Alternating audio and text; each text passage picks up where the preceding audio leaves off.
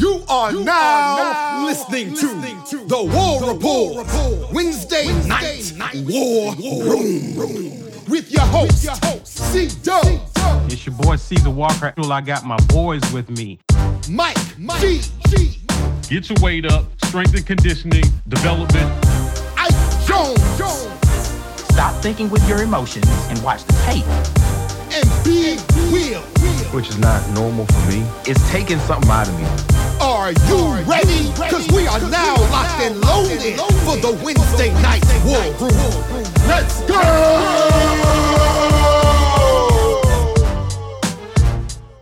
War Eagle, everyone. Happy hump day. Happy Wednesday. I hope you guys are doing well. It's just the three of us tonight, guys. B. Will is off tonight, but we got you guys. Make sure you come on in and welcome again to the Wednesday Night War Room. Be sure to smash that like button. Be sure to drop a War Eagle in the comment section for the Auburn family. And please help us out, guys, and do your part. If you're on social media, share this video. Add us on social media. Please use hashtag Get Your Weight Up. Let people know we're out here dropping great content for you guys. That helps us out a ton. Guys, how are y'all doing, man? Y'all doing good? I'm here for Ike. I'm here for Ike too, man. We've been holding Ike back all season, but pertaining to a particular individual. Now, before we get into that, though, let's start off with some pleasantries. All right, let's not get into the smoke just yet. A big congrats to Bo Nix for landing his NIL deal with Bojangles. Yeah, cleverly done, and he also got engaged over the weekend. So, congrats to that fella. We can definitely show Bo some love when he's making moves like that. So congrats to that fine gentleman for that. Now, let's get to the foolery, guys. Let's just get straight into it.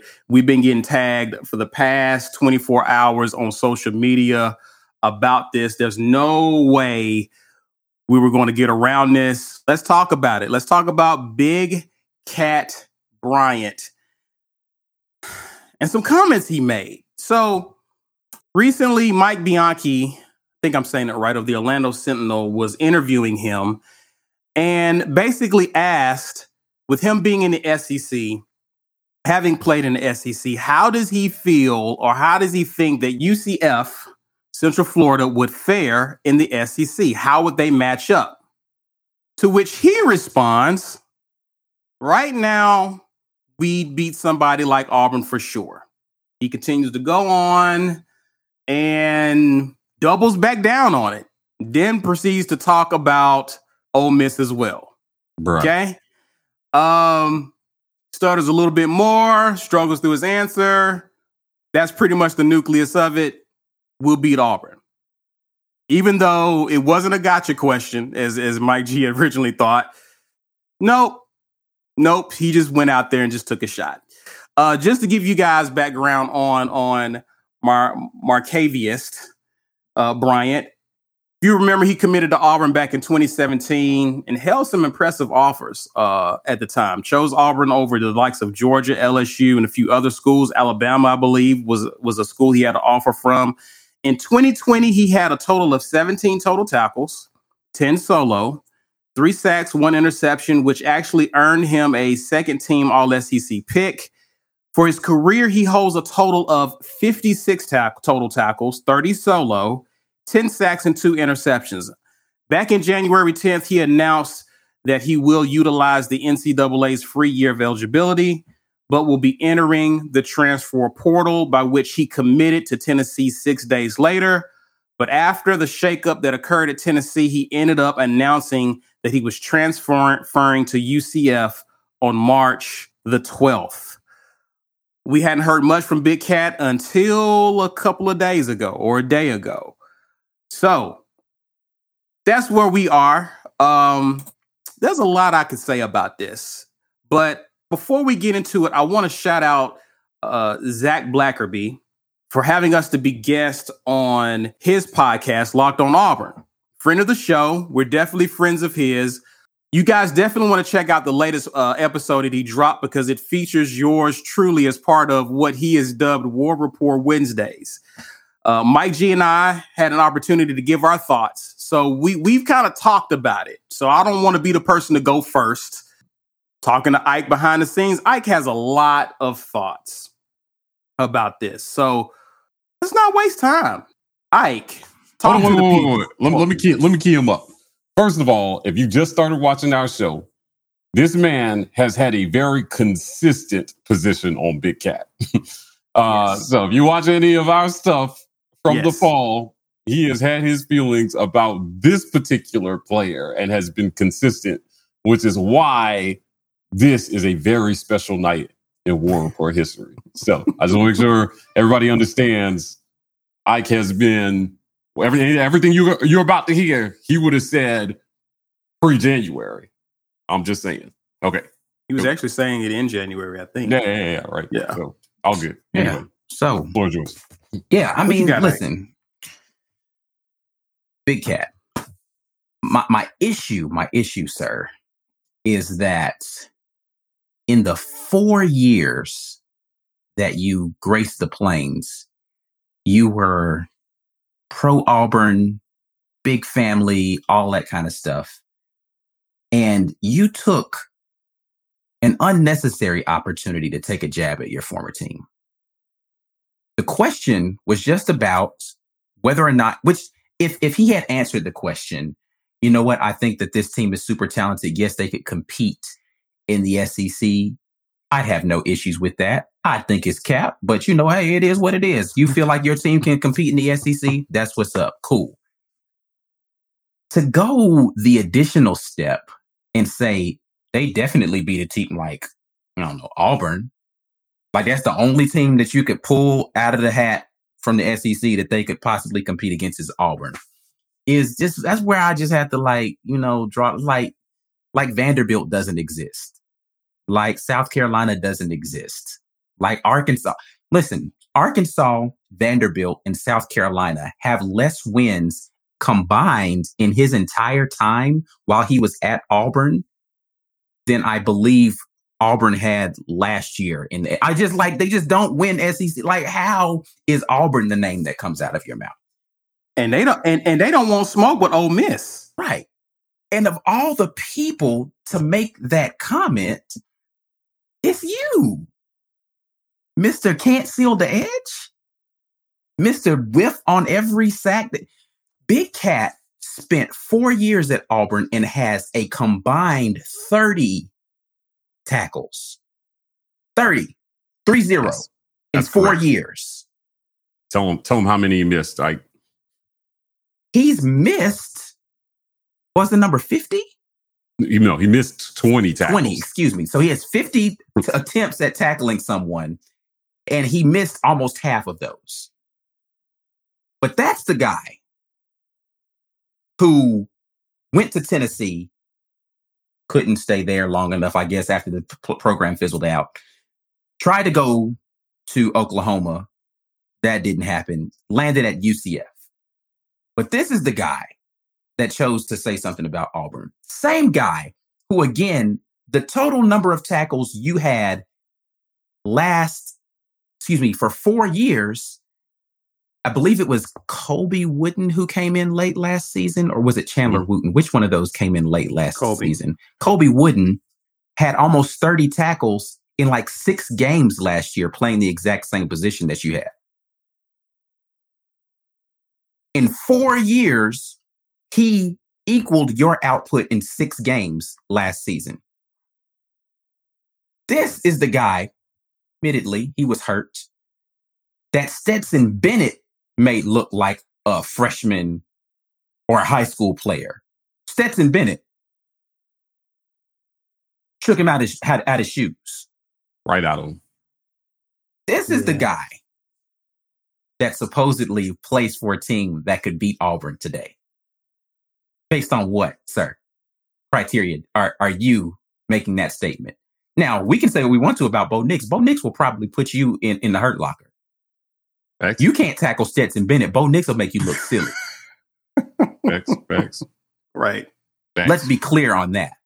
I'm surprised that your hair does not look like Kevin Durant because you don't know what an edge is. Man. Roast them. Yeah. Roast. That guy. Right.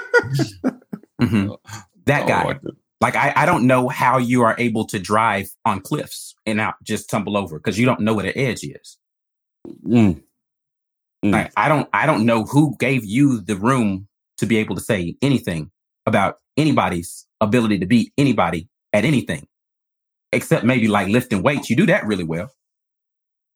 Mr. 4-star with 30 tackles in 4 years. You. Okay. 4 years. 4 years. Okay. That's not even 10 tackles per year, sir. No, it's not. That's less than 10 tackles per year. That's not 10 tackles per year. Per year. On the defensive line, where they're running right at you a lot. And you said your stated goal was 15 sacks this season. You have not had that single output in a year on average of total tackles, but you're going to get 15 sacks this season, apparently, because the competition's so great where UCF plays that you will more than triple your output for your entire career in once. Okay. All right, cool. Make that make sense to me and then come back and have a statement about how your team could beat Auburn based upon the output of a bowl game, which you were on the team that year, registered no tackles the entirety of that game. So, yeah, tell me again how your team is equipped to do that. All right, cool. Listen, I've been so kind to be. I have not said anything mean about this young man. And he's earned a lot of, as a matter of fact, I took up for him early in the season and talked about how his senior year was going to be a breakout season for him. And he was going to be a big guy when he came back from his injury. And somehow you have mustered the audacity. You found it somewhere. I don't know where you put it. And you were hiding it all this time, but you found it somewhere and decided to let it spew from your mouth in this interview about UCF's chances to beat Auburn. Okay. If you feel like that, sure, sir. Have all the confidence you want to in your team. Are you going to contribute to that? How many tackles would you have in that game, sir? Tank Bigsby would be the guy you'd be responsible for keeping off the edge. I'm taking Tank 10 times out of 10. Sean Shivers probably would run over Big Cat. Yeah. That's right. We give him the Iron Bowl treatment from Sean. So I'm done. I'm not going to say anything else about him. I've spent way too much time talking about him already. Sure? But, it is what it is, sir. Wish you the best of luck. 15 sacks. I hope you get it. I don't know how you do, but I hope you do. But, hey, wrap up when you go tackle somebody. Don't just dive at them. Yeah, I mean, listen, when he said he was going to get 15 sacks, I was wondering if he was talking about like his Madden career and like career mode on Madden, like maybe he was going to create. I thought maybe he was going to work at a grocery store somewhere, and he meant that he was going to actually be bagging groceries and get 15 sacks of potatoes. Yeah, something like I'm gonna get 15 sacks when you checking out in the self checkout at Walmart. Because listen. So I want to go a different direction with my roast and just talk about culture for a second. That's not even roasting him. I'm just asking questions. Yeah. Oh yeah, I mean it's a roast. You roasted. Yeah, you got him. Oh man, come on, bro. I think I heard a Mortal Kombat guy saying finish him. That's right. Yeah, he gave him the Sub-Zero treatment just now. But listen, so I could not be happier that we made a change at coach after hearing this man just go do that. Because how many sound bites like that have you heard come out of the Auburn camp in 6 months since Brian Harsin has taken over as coach? The closest thing you're going to get is the statement from Tony Fair about taking off the head of the elephant. That's the closest thing that you can get. Which was a tweet. Right. Yeah, right. Bose, we're not scared of Bama, but he was asked a specific question and he answered it. Now, I didn't really feel like that was a soundbite. I thought he answered well. I think it projects confidence to just say we're not scared of them. I know you guys want us to be scared of them, but we're not scared of them. Fine with that. This, when I first heard it, you guys started, when I got tagged, I just thought, he fell for a gotcha question by a reporter. Because it seemed like an obvious gotcha question. And then I went back and I watched the interview.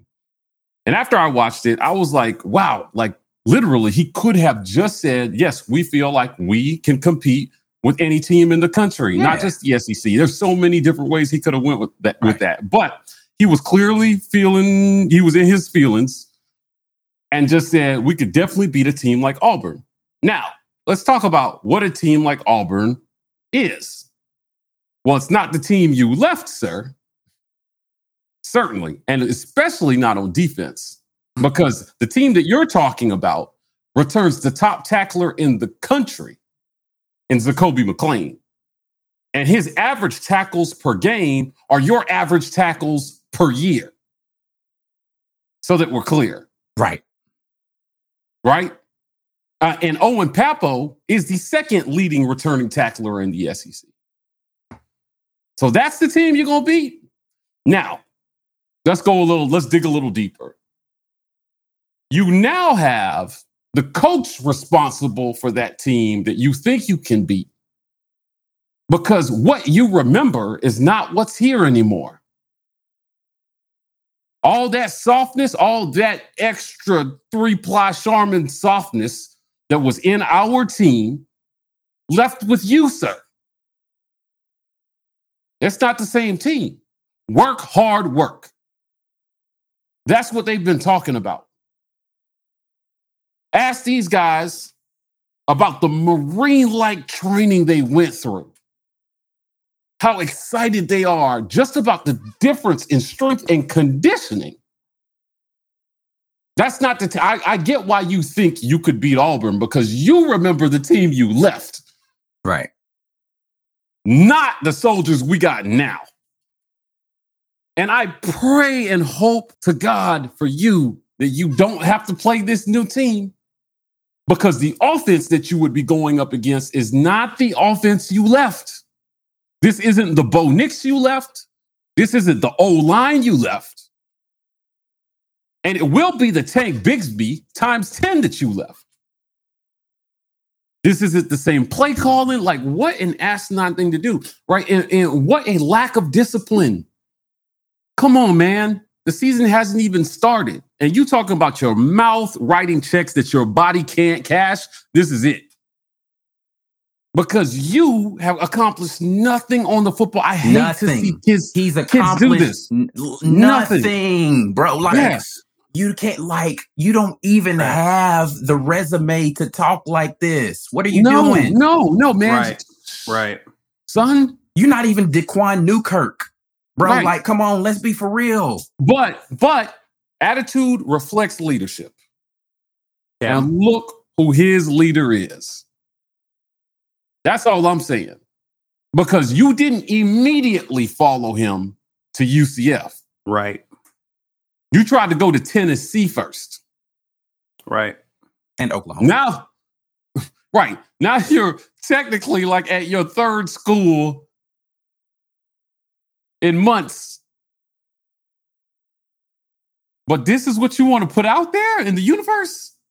Come on, man. And you know what? Aside from that, I just think he would have more respect for his former teammates. Yeah.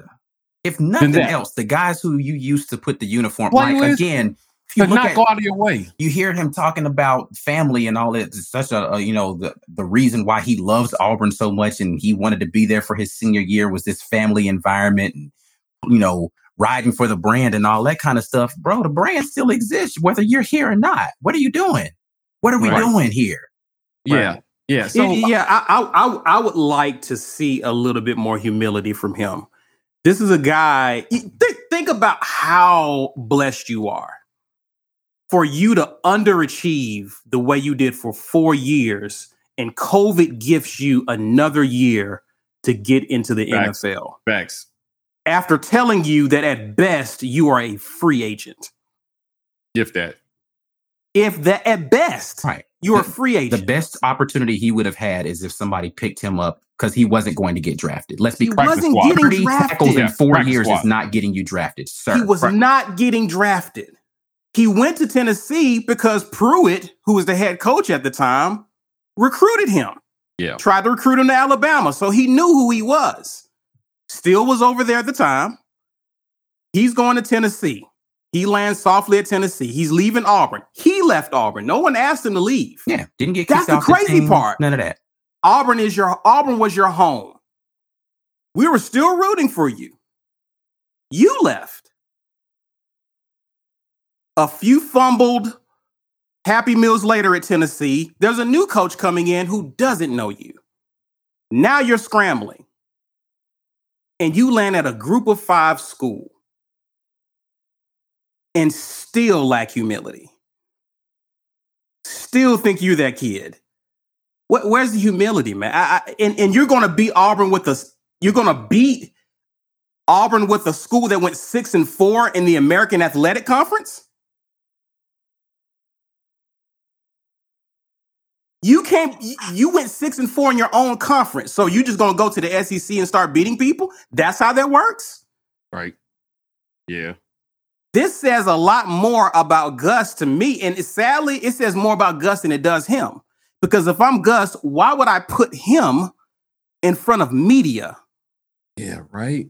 Come on. Why would I put him in front of the media? We ain't talking about a tweet. Forget about Tony Fair. Why would you put him in front of media? Could you imagine Brian Harsin putting him in front of Brian Matthews?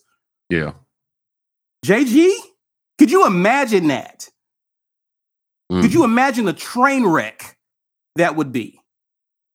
You don't know who to put in front of the media after coaching 9 years as a head coach. That's who you put to represent your program. We can talk about Big Cat.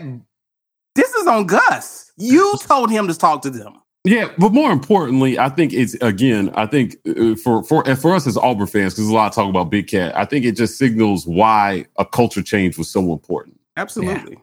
Right? Like, this is part of what left. And I think this is why we saw so many guys say, I'm out, after they saw what Brian Harsin was bringing. Yeah. Because this is not something that would have flown. I just don't believe. I mean, now this is somewhat anecdotal evidence, right? Like, I just don't believe this would fly under Harsin. I don't. I really don't. I think that he would. I think he sent a message to this team already.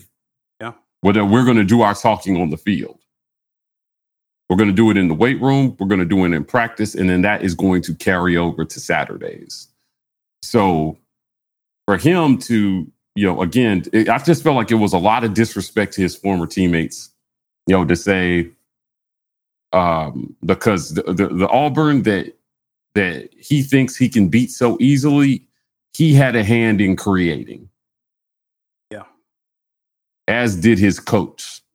I had a UCF fan trying to flex on me on Twitter, talking about 34-27, which was the score of the bowl game in 2017 when we played them. Caesar responded very eloquently. Make sure you tweet that score at your coach, since he is the one responsible for that. He's your problem now. Right. Programs do not make a coach. A coach makes a program. Yeah. That's the way that goes every single time. You do not go to a program and then become a good coach because you're at that program. Right? You hire a good coach and then he turns your program into a good program.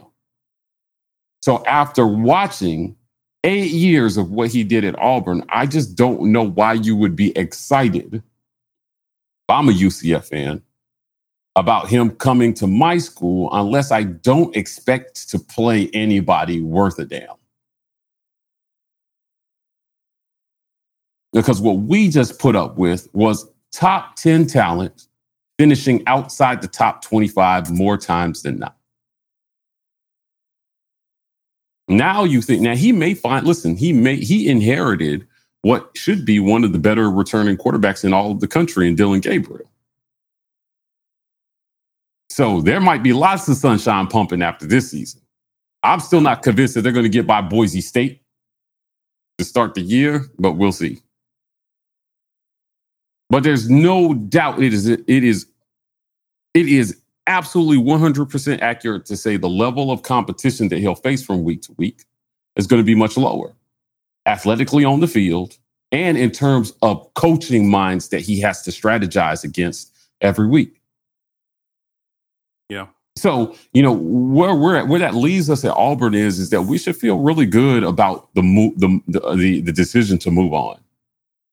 Agreed. Because this whole Big Cat debacle is a reflection of the leadership that he received. And listen, if that's not true, I'd have to believe that they grabbed him after this interview and said, "What are you doing?" I'm talking to you, Travis Williams. I'm getting on my bullhorn and I'm talking to you, Travis Williams. Right? Is that what you're pushing? Is that what y'all teaching? Now, knowing what I know about Travis, I think not. And none of us will ever know what they say to Big Cat. I'm just saying, I'm like, listen, this was a bad look. This was a bad look. You know what it reminded me of? It's like, now he had game, but I'm saying like, it was like a Baker Mayfield moment. Like, do y'all remember in the playoff game, Oklahoma versus Georgia? And they were kind of taking it to Georgia. And Baker just got a little too smug too early. Right. Yeah. And we all know how that ended. They got the boot from the playoff, and Georgia, they had no quitting. None. I think they proved it in the championship game against Alabama as well, too. That team had no quit. Right. Because their culture is grind it out, work hard, do the little things right, and hopefully you're a champion. This right here, man, if this is indicative, I mean, some people will say, oh, War Report guys, you guys are overreacting to this. This is not a big deal, especially if you're a UCF fan. But I'm telling you, we have a coach that's preaching that the little things matter. Yeah. I've been taught that my whole life. So this is one of those little things that matter. Auburn family, War Report family, we should be grateful for the chance to start over and get this right with the kids that stayed and for all the kids that will be coming in. I don't ever want to hear any sound bites like this coming out of our locker room, ever. And I'm grateful that while Big Cat is talking about beating an imaginary opponent that he'll never see, right? We're talking about being 1-0. Facts. We're talking about winning the day. It's on the wall in the locker room. It's on the shirt. It's what they do. They're winning their day. Yo, what's up? This your man Ike Jones with the War Report, and you've been listening to the War Report Wednesday Night War Room. If you want to get in on the conversation early, catch us as we broadcast this show live on Wednesday nights at 9 p.m. Eastern, 8 p.m. Central on YouTube. Make sure you check out our other content while you're there. Facts and all, the weekend tailgate, our player interview series, Building Rapport, are going strong. All right, enough of that. Let's get back to the show. Auburn definitely has a new commitment.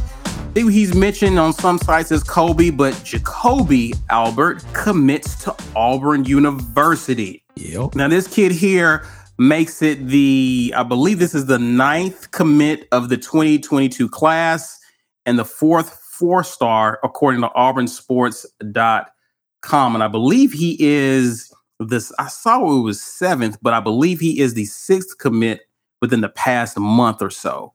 And this kid comes from Fairfield, Alabama. Fairfield. Yeah. 6 feet, 180 pounds. According to auburnsports.com, he's the 38th ranked receiver in the 2022 class. He is the 12th rated recruit in the state of Alabama. And though he is listed as a receiver, he is expected to play safety in Derek Mason's defense. He chooses Auburn over Michigan and Maryland and a few other offers. Had a pretty impressive year. He only played 9 games due to COVID, and he played some receiver and some safety during his junior year season in 2020. He ended up accounting for 851 all-purpose yards with 11 touchdowns, and on defense, he had a total of 29 tackles, 1 interception, and 9 pass breakups. This is our latest recruit. He talked about how, I watched this video on Auburn Sports where he could actually discuss this commitment. It seems like a pretty good kid One of the things I want to talk about before I hand this off to the guys to discuss this latest recruit is I've been impressed with what this staff is doing, given the cards that have been dealt to them. There's a story on auburnsports.com that Brian Stoltz wrote where he talks about Caden Story's recruitment. And I believe it's his dad talks about how thorough Brian Harsin was in terms of communicating his vision and his plan for Auburn. And one of the things that he mentioned was that he's heard coaches talk about what he plans to do. Brian Harsin actually showed him, here's what we're doing. And is almost, in my imagination, it's almost similar to what he did with Allen Green to get him the job. And so for a coach to be that thorough about what he intends to do and how this recruit fits into his vision, fits into his plans, I'm looking forward to this season even more, because if he can show progress, if he can show development, if he can show that, hey, I can scheme our impact players open and put them in space so that they can be successful. If I can improve play at the O-line, if I can improve play at the QB position, right? If the defense gets even stronger, now not only do I have a great plan and a presentation and a vision for Auburn, I got results to show. And so it makes me excited about what this season holds and the impact it can have on the 2022 class and beyond. I just want to know what you guys think about this recruitment, the fact that we're picking up steam on the recruiting trail. Ike, talk to me. What are your thoughts on this kid? From the little that I was able to kind of get from his tape watching before we got on, he just seems like a football player. Like, I don't think that he is like just this amazing safety or this amazing wide receiver. He just seems like a kid that likes playing football. He goes out there and he plays hard. Of course, again, I caution everybody, it's a highlight film, right? So you're going to see all of the plays that he made that were really good, but he seems very instinctive. He's got some decent speed compared to what he's got going on for the other kids that he's playing with in high school. And he's a super willing tackler when he's playing on defense. He's got decent ball skills. So he's attacking the ball at the high point, and specifically looking at the interception that I saw the highlight from. So I'm looking forward to seeing what he can do once he gets groomed with someone who actually can teach him the position a little bit. Him playing safety, I think, is probably the best fit. Just because, again, he's not like he's not like overly speedy, and he's not like an overly like possession ball, jump ball type of receiver, but he has good instinctive skills and, again, a willing tackler. So looking forward to seeing what he can possibly do in a defense coached by someone who's known to create monsters in the defensive backfield. So, when he develops, I think he's going to be a beast. He's still kind of slight, right? Like, he's only 180 pounds. That's not very big.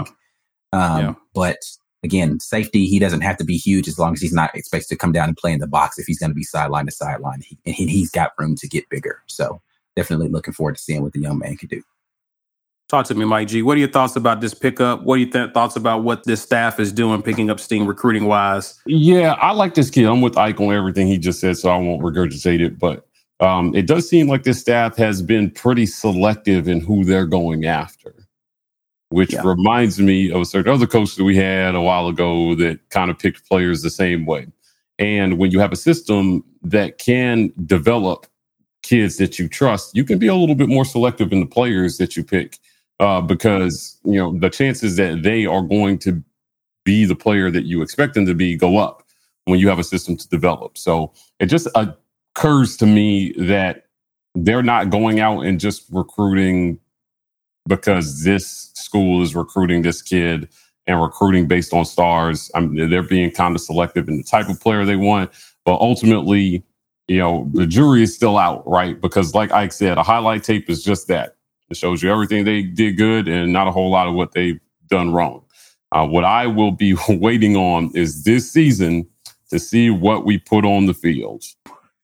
That will be a good indication of what we're going to do with the recruits that we are getting.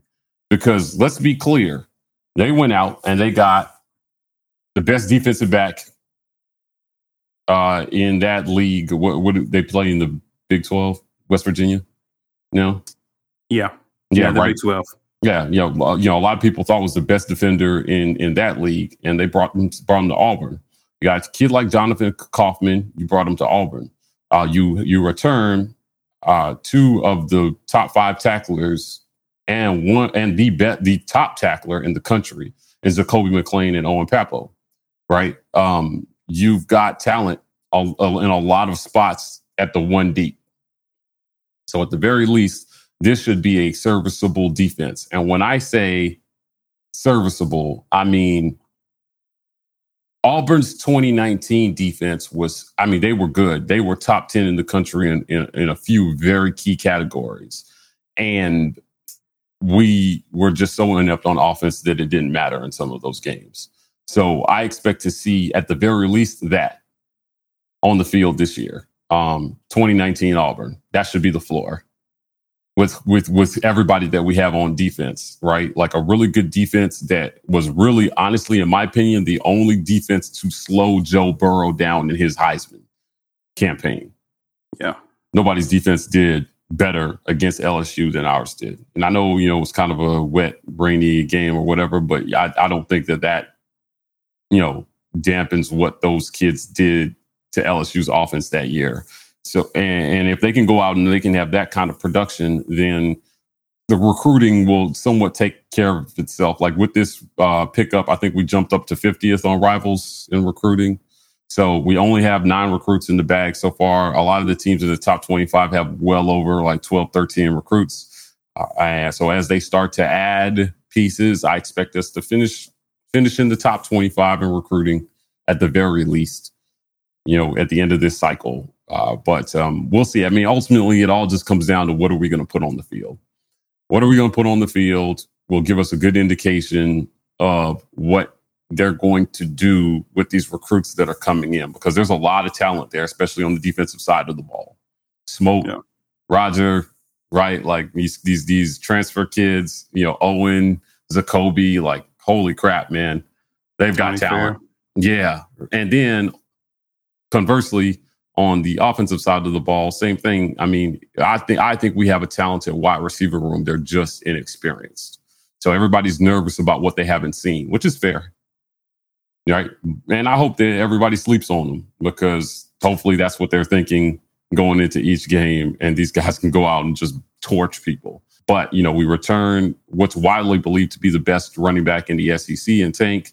Our O-line is going to have those guys have to play better. It's the bottom line. They just have to play better. Now, I don't think they were as bad as some people thought they were in 2020, but they have to play much better because you're going to have to go out and recruit O-line. And these kids that you're asking to come in need to see that you know what you're doing with O-linemen. So every recruit that we get makes me a little bit more encouraged about this staff's ability to recruit and evaluate talent. But I'm cautiously optimistic until I see something in the fall. And that's what it always comes back to me. So anytime you guys ask me about a recruit, I'm going to be like, yeah, great. I saw his highlight tape. Looks good. But that doesn't amount to a hill of beans sometimes, unless we're talking about like a consensus top 10. Yeah, because Big Cat had a really great highlight tape. Yeah, right. Yeah, I mean, let's be real. All right, what does it amount to? He had a great highlight tape. It amounted to, not even 10 tackles a year in 4 years. So highlight tapes can be deceiving. What we see on those tapes, though, like, again, the small things is what I hope this coaching staff is looking at. So when they evaluated this kid, that they look at technique and, forget how things turned out. Is he doing the little things well? How much of a project is he? Yeah, attitude, heart, hustle, all these other things that are harder to teach. I think is what I hope they're looking at. So I told you guys, attitude reflects leadership. So like once these kids get on campus and we start seeing how they're doing, they're giving out these, they're pretty close to participation trophies to me, but I get it. Like these Iron Men of the Week things, we're going to see how much these things actually mean when the season comes. Yeah. Right. I'm going to be looking at everybody who won an Iron Man of the Week and see if they're playing come Saturday. Right. And when they do play, how are they playing? So were you just gassing us, or are all these kids actually overperforming in practicing in the weight room? We'll see. That's where I'm at about it. We shall see indeed.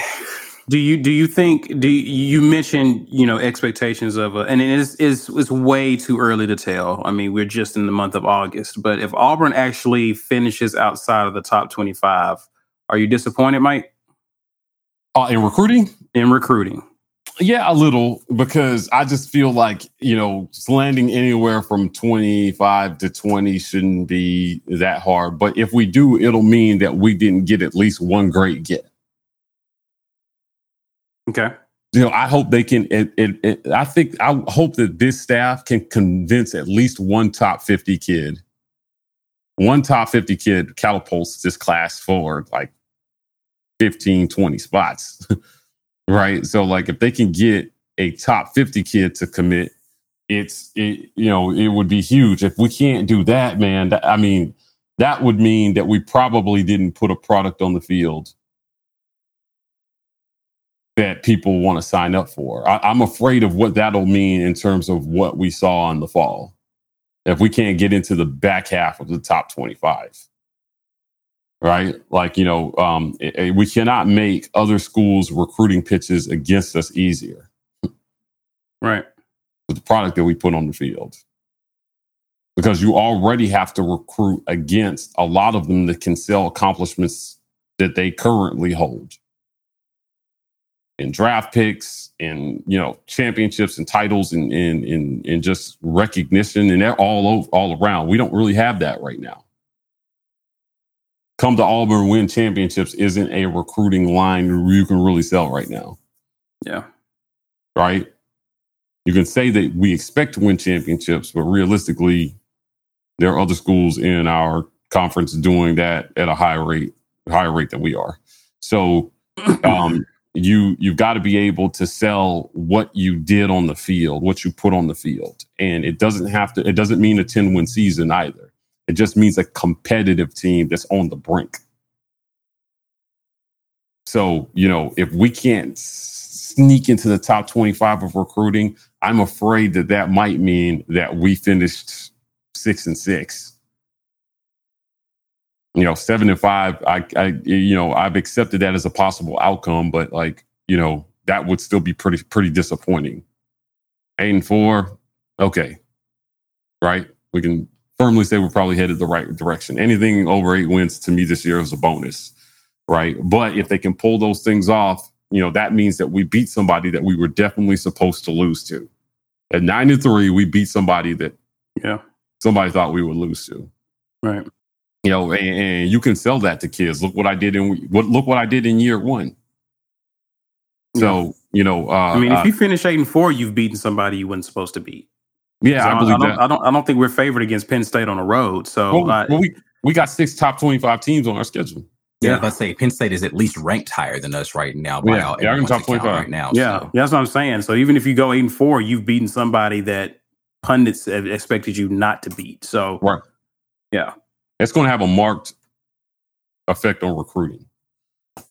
What we put on the field is going to have an effect on recruiting. And again, W's is not the only goal here, right? For Brian Harsin in year one. Sure. Sure. They're nice, but we just got to be realistic. Again, I'm used to, I guess Mike, I'm reminded of that night. You and I were the national championship game in the Rose Bowl, bucket list type of situation for me. And I remember even though I was disappointed in the outcome, I remember walking back to the car thinking, man, if this was year one, man, what is the rest of this 10 years going to be like? Right. And it was fool's gold. And what it trained me is I want to see what this program looks in year 3, in year 4. Are we going backwards? Even if we go 9-3, are we going backwards as some of these older guys move on? And now you got your kids in here. What is the DNA of this program? What does it look like? Right. And so, yeah, I want Auburn to win. I'm going to be rooting for us to win, but I want to see and we talked about it in the beginning of this show, like, what is the attitude of these kids like? Are they showing up? Are they working hard? Like, what's the attitude of these kids? And to me, I think knowing that we're going in the right way just depends on, even when we lose, we can learn a lot. You know what I mean? We can learn a whole lot in terms of how we lose. Like when we lost to LSU on the road in Malzahn's first year, I came away from that game encouraged, right? Because Auburn figured some stuff out about themselves and about their opponent. They looked like a different team coming out of halftime. Yeah. I want to see how we look against the Georgias and Alabamas. I want to see how we look when we lose. Did we make our rivals work for it, or did they just were we playing their second team in the third and fourth quarter? Right. So I just want to see those are things to me that can't be necessarily measured in wins and losses. I just want to know that it is new. Things have changed at Auburn. For me, that makes me happy because I've been faked out before. So forgive me if I'm a little hesitant to put a record in terms of determining Auburn's success this year. War Rapport family, it's your boy Mike G. The 2021 season is almost here, and we're cooking up a bunch of amazing new content for our listeners.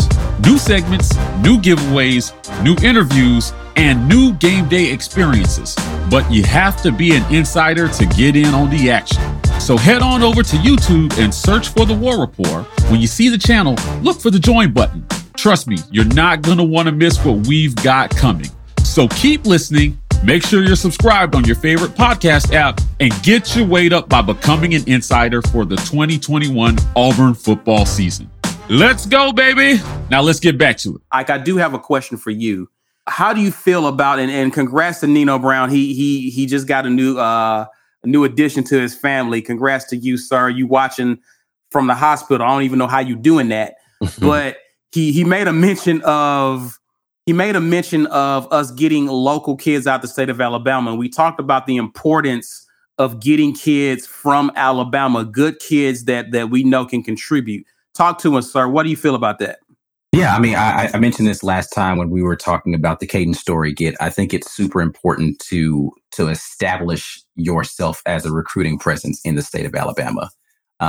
There's no way that you can begin to swing the momentum in your direction if you're constantly losing your own backyard. Like, why would I want to come play at Auburn when you can't produce some of the best, like in your own backyard, you can't recognize talent? Then what's making me think that you're going to be able to get it from across the country? Right. It's just not going to be a real thing on a consistent basis. It's too easy to look down the street and find talent when the talent's there. And if you're consistently missing on the talent that's right down the street, then there's no reason why a recruiting trip to Seattle is going to make a big difference. Right. So you have to be able to do that on a consistent basis. And I think it's important to signal to players here in the state that we're watching. Right. We want to see you guys come up here and compete. And we have the opportunity for you to compete at a high level. So it's a good thing to start seeing those recruiting battles start to win or swing in our favor, specifically for the better players. Right. Like we can get the 2 and 3 stars from the state. But we need the 4 and 5 ones that are here, right, in Alabama to be here consistently and getting the right ones, right? So it's not just the star rating. It's about the ones that fit the best with the culture and with your ability to utilize them and see them make a difference for your team. So that part's yet to be seen. We have seen a couple of recruits come, but it's yet to be seen whether or not we're getting the right ones. So hopefully that's right. To be determined. Any thoughts, Mike G, before we... No, man, he said it perfectly. Are we getting the right ones? Right. This system, how are these kids going to fit into what he's trying to do? And I would even counter that, like, we have a lot of kids that were built for a much different system. And what they had to do this offseason was they had to remold a lot of those kids in the weight room to fit what Harsin is trying to do. We're going to see how successful they were at that in a few weeks. Yeah. Right. Because they're going to be asked to do some very different things physically on the football field because the system is going to require some different things of them. And what I hope what we see is the gap between what they need them to be and where they got them to is compensated for by scheme. Right. So if they didn't get all the way where you needed them to, I expect that we will come up with a scheme, particularly offensively, that will cover up some of our sins and of the past. Right. Right. Like, so we got red in our ledger. All right, Black Widow. Yeah. And so we need to make up for some of that with scheme. Indeed. Well, guys, Auburn reports today, right? They got some meetings tomorrow and they actually hit the field on Friday, man. We finally made it to fall camp. Yeah. After what felt like 3 years of an off season, it's finally here, guys. Any thoughts and feelings, man, going into fall camp? How y'all feeling, man? Talk to me. You know what? I'm just ready to some of these folks that we didn't get an opportunity to see in spring. I'm ready to see how they're going to perform. My biggest thing really is, has the chemistry between quarterback and wide receiver gotten better, right? Like, have we had an opportunity to develop that? And can we get through the fall without any significant injuries? Like, if we can do those things, I will be happy, because I feel as if we have a good chance with good chemistry between the quarterback and wide receivers and a healthy team to make some noise this year.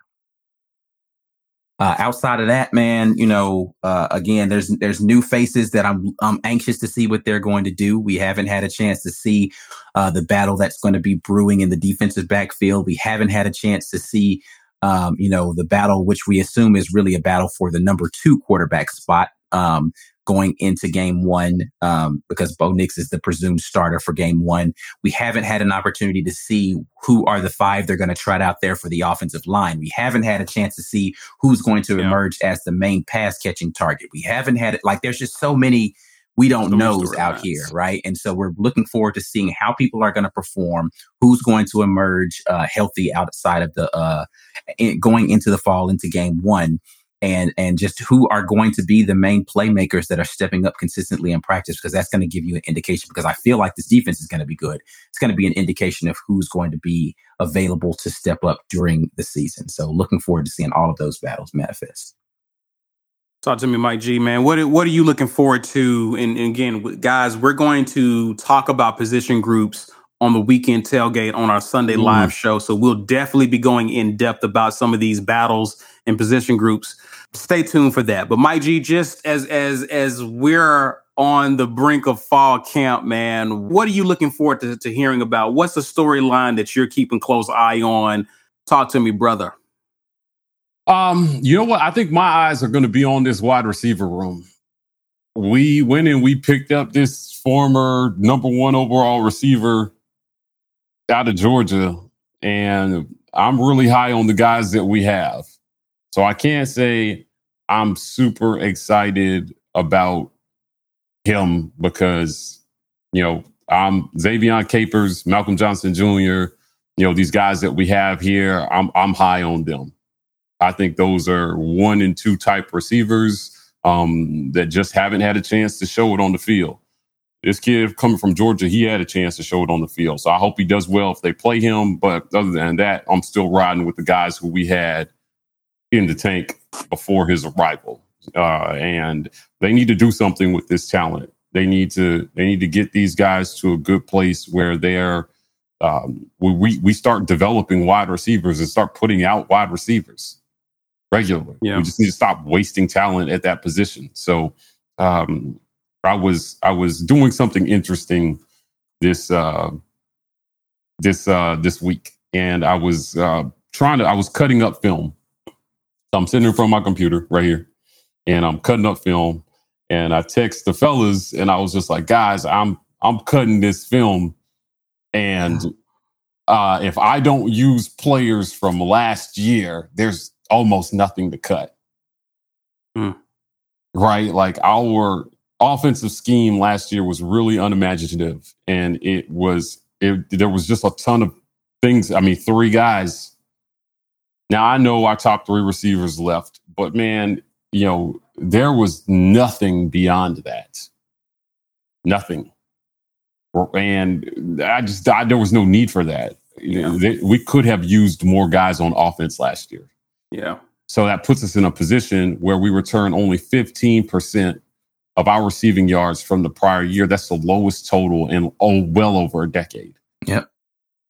And now everybody's down on this wide receiver room just because we haven't seen it. But that's not their fault. Right. Yeah, because if you actually look at targets, then it's not. I mean, like, when did they get opportunities? Not a lot. Not a lot. Yeah, there weren't any opportunities there, right? So between Xavion and Malcolm and JJ and, Kobe Hudson, I'm not sleeping on him either, right? Like, I just think we have a lot of talent there. And depending on what happens at quarterback, these guys may have to help us some. I'm looking for them to step up. Right? They're going to have to help whoever plays quarterback at whatever point of the season. Some do their part. Now, when you don't have any experience and you're trying to earn a starting spot, you have to take advantage of every opportunity you get. You can't go out there and waste any. Drops, Indeed. I do not think will be tolerated. Right. So we're deep enough in the wide receiver room where if you're dropping the ball, you just go sit down somewhere. Yeah, I mean, that's where I'm at with these guys. Like, they need to catch them. I don't see a lot of multiple wide receiver sets in this offense since we're going to be featuring a tight end. So if you get out there, you better shine. Right. Remember what Courtney Taylor told us? He said they knew they were going to be blocking. Yeah. And he said, I had to catch everything that came my way, because those opportunities were limited. And then he left here as the all-time leader in receptions and an offense that didn't throw the ball very much. Yeah. Because he literally, I mean, listen, he had a ball magnet on his hands. He just caught everything he threw at him. He arguably made the biggest catch of that 2004 season. So that's what I feel like this offense is going to mirror that a little more in year one as they try to manage the quarterback position and not put too much on that. But it is going to increase the pressure with reduced opportunities to make sure that you catch everything. Because I don't think we're going to go out there and throw the ball 40 times a game. Right. And if we are, it's because we are playing catch up because we're down big and there's no other chance. Right. I don't think Brian Harsin wants to play that way. I mean, Bobo traditionally has not called games in a way where it's going to be pass heavy. So I don't anticipate that being part of the game plan. And I just don't think it hasn't worked the first 2 years under Bo Nix as quarterback. Why would we run it back a third time where we're going to be pass heavy? I just don't see it make sense. Right. So I'm going to be, my eyes are on the receiver room. They're unproven, but I think that they still have there's a world of potential there that everybody's going to be sleeping on. And when people are sleeping, you can catch them lacking and just take advantage of them in these first few games. I mean, we start out with Kareem Puffs, man. Yeah. I'll be interested to see what the game plan is, whether they just play ball control and try to run it down Akron's throat, or whether we actually try to move the ball through the air and execute some version of this offense that we're going to see in other games. Yeah.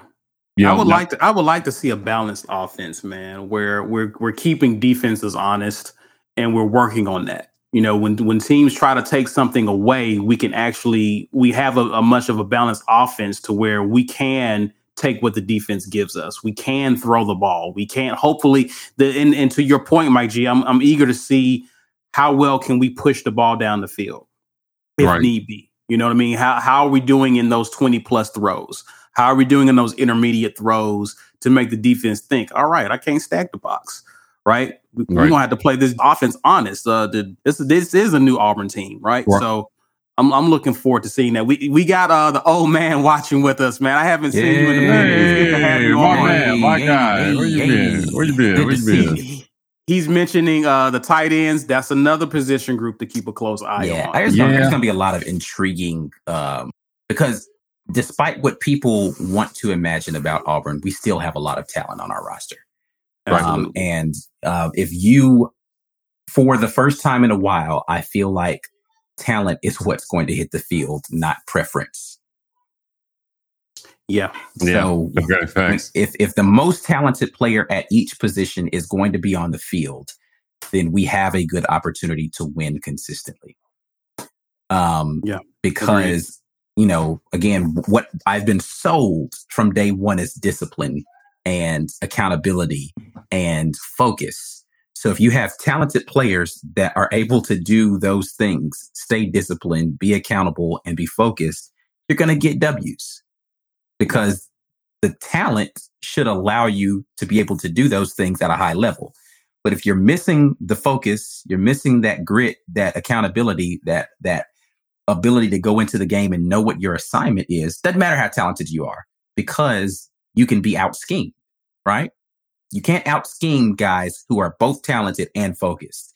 It's very difficult to do because you're going to be where you're supposed to be on a play. Indeed. Yeah.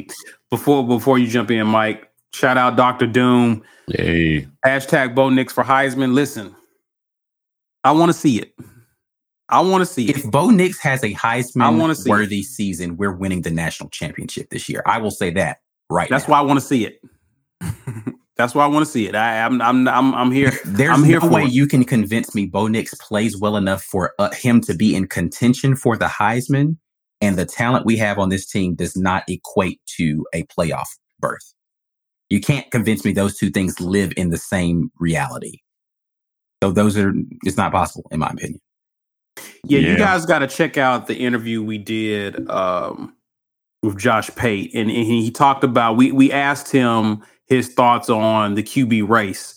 And he made some reference to confidence in this coaching staff's ability to put guys in position to where it's going to be difficult for them to fail. Like if they fail, then it's obvious they shouldn't be out there, right? So the key for Bo is just basically do the little things that Bobo and Harsin is asking you to do. And I don't think they're going to ask him to be all world. I don't think they're asking him to be a Spencer Rattler. I don't think they're asking him to be that guy. They're just asking him to do what they need him to do to put Auburn in a position to win. You already got Tank behind you. You already got some guys around you, so you don't have to be all world. Just do your job. Can he handle that, though? That's going to tell me a lot about whether he's taking coaching or not. Yeah. Yeah, we had that question last season about a lot of the things that Bo could improve. And we asked Chris Todd, because he seemed to think that, hey, a lot of Bo's issues are super fixable. And we said, okay, so if they're super fixable, why aren't they fixing it? And the crickets after that. Right. So now we know without a doubt that they're addressing a lot of the things that Todd addressed when we interviewed him. Feet, timing, all that stuff. And can he stay within himself? Mm-hmm. Because if he can't, I think what's going to happen is he's going to find the bench. I don't think that these coaches are going to accept a quarterback who's not going out there and doing the things that they're asking him to do. And the muscle memory that he has doing what he has been doing literally his entire football career, it had to stop this offseason. It had to stop. So I am rooting for him because he's going to start the season. And it's hard to move forward when you don't know who your quarterback is. Listen, Bo starts the season but doesn't end the season. That's a setback for us. We're in for a really long season, I think, personally. It depends on how early in the season it happens and what happens with the backup position. But I'll say this. I'm super encouraged from what I've seen thus far. And again, you got to be wary of videos that come out because they're not like showing you every throw he's making. But from between what he did in the spring game, which there wasn't a ton of time to fix stuff, but Bo's off-platform throws in the spring game were few and far between, right? He really only had one that I think was a very questionable throw, and that was the deep ball to Malcolm Johnson Jr. Yeah. Right. Outside of that, the rest of the throws that he had, they were off platform, but he was rolling, or it was like a design situation. Everything else, he was balanced and he was putting it where it needed to be. The one completion to Canyon was probably that I don't know if that was a miscommunication on the way the route was supposed to be run, or if that was a misthrow on Bo's part. But two throws where, okay, you probably shouldn't have thrown those two.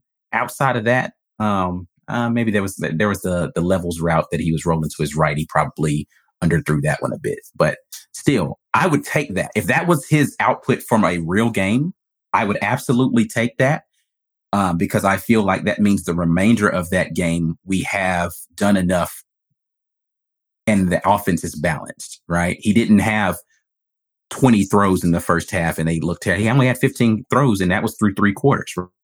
Right. That's what I want to see from Bo Nix on offense. And again, the throws looked good. So I'm looking forward to seeing what he's going to be able to produce. The first 2 games specifically, what's going to happen off of that play action, and how we're able to control the line of scrimmage with the offensive line. Because that's, to me, that's the key to it. If we can control with the offensive line with the run game, we're going to have a productive offense because he's going to be throwing the guys that are wide open. Okay, so I think based on what we said about the run game, and what we just said about the receivers maybe having limited chances because of how we're going to play offense. The limited opportunities that the receivers are going to have are also limited opportunities for the quarterback, for sure. Right. So I think a lot of it's going to be dump downs and screens, though. Like, I think a lot of what we're going to see early on is them run, screen, quick pass. Like, it's just going to be a lot of that. Yeah, I'm on record as saying that I think the real test of this Bobo offense is they're going to have to find a way to stretch the ball vertically. Period. Yeah, you can't push the ball down the field. Dumps and screens aren't going to work. There's going to be a lot of long passes early. I think they're going to be super conservative and they're going to try to dominate in the trenches to get we're going to keep our base offense. We're going to take shots if they're there, but it's not going to be a concerted portion of that early. First 2 games, I'd be surprised if he has more than 3 throws that are over 30 yards. Wow. Okay. Yeah. Yeah. Well, I'll be. Sounds like a facts or not question. Yeah, that does. That does sound like a facts or not question. I mean, hold on, wait. First 3 games? First 2 games. First 2 games, no more than 3 throws longer than 30 yards. I'd be surprised if I saw it. Interesting. Right. Because you don't think they're going to let him throw it? Or right. Not completions that equate to 30 yards. I mean, I don't think that it's going to be a part of the game plan for him to air it out. From the throw downfield. Yeah. I just think it's going to be a lot of quick stuff. And again, the completions, he may hit somebody and they catch it for like 10 yards and then turn up and get more than that. Mm-hmm. But balls that travel in the air beyond 30 yards, I don't think that he'll have. Why do you think that is? Just because I think the majority of the game plan is going to be condensed, and the opportunities to go deep are going to be few and far between because of what they're going to be trying to scheme. It's going to be a lot. So if we do see that, is it because they schemed it or because he went rogue and just started taking shots? If it's early in the game, I think that it's going to be intentional. If it gets later in the game and they're just throwing it out there, then I don't know what to call for that. Like the first, they might take a shot early, right? Like just to loosen somebody up. But I just don't anticipate it. I think it's going to be a lot of quick passes to the outside, screen game, 10, 15 yard. I think the intermediate pass game is going to be a big portion of what we're going to be doing. Short and intermediate passes. Yeah, I'm not even thinking 30 yards. When I'm thinking down the field, I'm thinking anything beyond 15 yards, right? Mm-hmm. Like they're going to have to stretch the ball. They're going to have to stretch the field vertically to keep defenses honest. And they're going to have to hit those passes at a reasonably high clip for teams to respect it. Otherwise, they crowd the line and everything's got to be perfect. If you can't take shots, and when I say take shots, I don't mean bombs like Schwartz type bombs. I'm just saying Like, hey, listen, a guy is on a route up the middle of the field, 15 yards, put the ball on the money, hit it, and loosen up those linebackers a little bit and slow them down so they're not pinning back their ears and coming after you. His completion percentage either way has to go up significantly. For sure. Yeah, because you cannot take less shots and then complete the same low percentage that he has been completing. That's just not going to work. Right. Because that means even less opportunities for receivers to develop. Right? Because their targets are going to go way down. And then if you are not on target, just knock those out of the box for the receiver. I would feel really bad for this receiving core. They deserve a quarterback who can get them the ball and let them showcase their talents. Sure. Right. Agreed. We've had that maybe 2 years out of 8. So listen, Lawrence says if Bo balls out, I got to eat Bo-Berry biscuits at the tailgate. So I'll buy some Bojangles. I don't have a Bojangles around here, but I'll find a way to make it happen. Listen, I don't have a problem with. I would take that. Yeah. Let me get those biscuits. I'll be happy to eat it. I'll be happy to eat it because it means that we're headed the right direction. So listen, I want the kid to ball out. Yeah, there was a guy in our comment section today that went back and watched some live from like 2 months ago to say you guys hate Bo, right? And it was a segment about TJ Finley. So I don't want to mix words here. Nobody on this show is against Bo Nix. All right. Everybody is for the best player. Now we have our questions about who that is because we've been trying to trust the evaluation ability of the last staff. And we found out that I think we all agree that we could not trust their ability to be able to evaluate talent, but that extends to every position offensively. Right. So, he's not immune from that. And he's the quarterback. So, of course, we're going to talk about it more than we do any other position. I don't think you can argue beside offensive line what other position affects the flow of the game more than quarterback. Yeah. Right. It's going to get talked about. So, we haven't talked a ton about Bo lately, but shout out Preston Holmes. He says Bojangles is in Union Station. Oh, I'm going then. That's fact. I will go down to Union Station. That's 1, 2, 3, 4, 5, 6, 7, 8 metro stops for me. Buy some Bojangles, come back, make it happen. Right? I'll do it. I will do that. Thank you for that. I like that. I like that. Yeah, I'll eat some Bojangles. I mean, I think I made a bet about something. I got to go back and find it about wearing a Bo Nix jersey. Do you guys remember what the conditions were? Oh, trust me, we'll find it. Yeah, I forgot what the conditions were. Yeah, we did actually have somebody pose that as a challenge. I accept it. Like, listen, I should have wrote that down, man. Yeah, listen, if you see me with a Bo Nix jersey on, Bo Nix is having a Heisman campaign.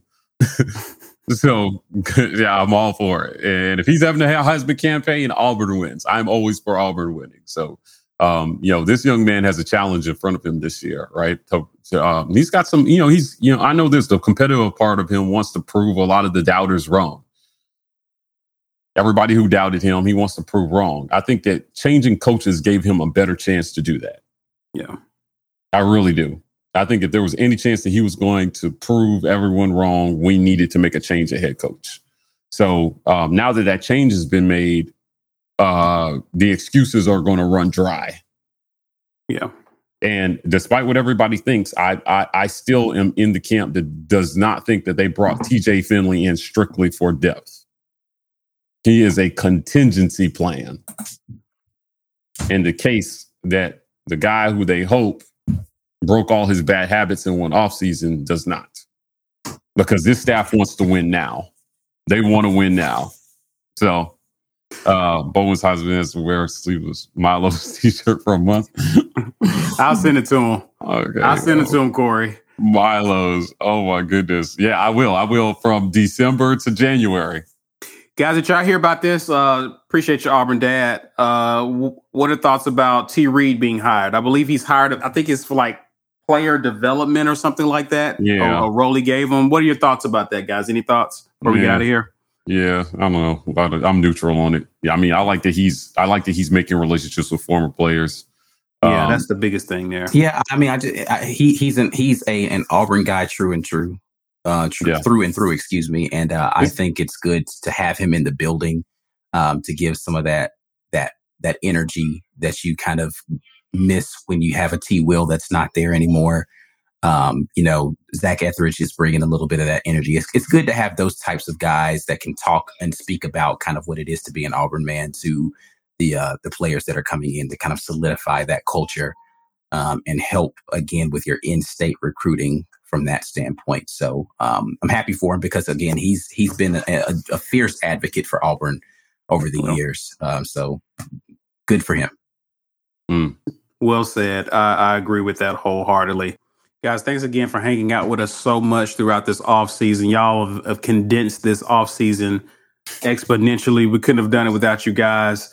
And thanks for being a part of the community. Please be sure in our efforts to expand this community, share this video, guys, if you're on social media, whether you're on Twitter or Facebook, let people know that we are out here. Use the hashtag #GetYourWeight And if you haven't already, what are you doing? Please like and subscribe. Like this video and subscribe to us on YouTube. Please find us out on Twitter and Instagram. We are at The War Report. We are TW Report on TikTok. That is it for now, but we will definitely see you soon, guys. Until then, and as always, War Eagle. War Eagle.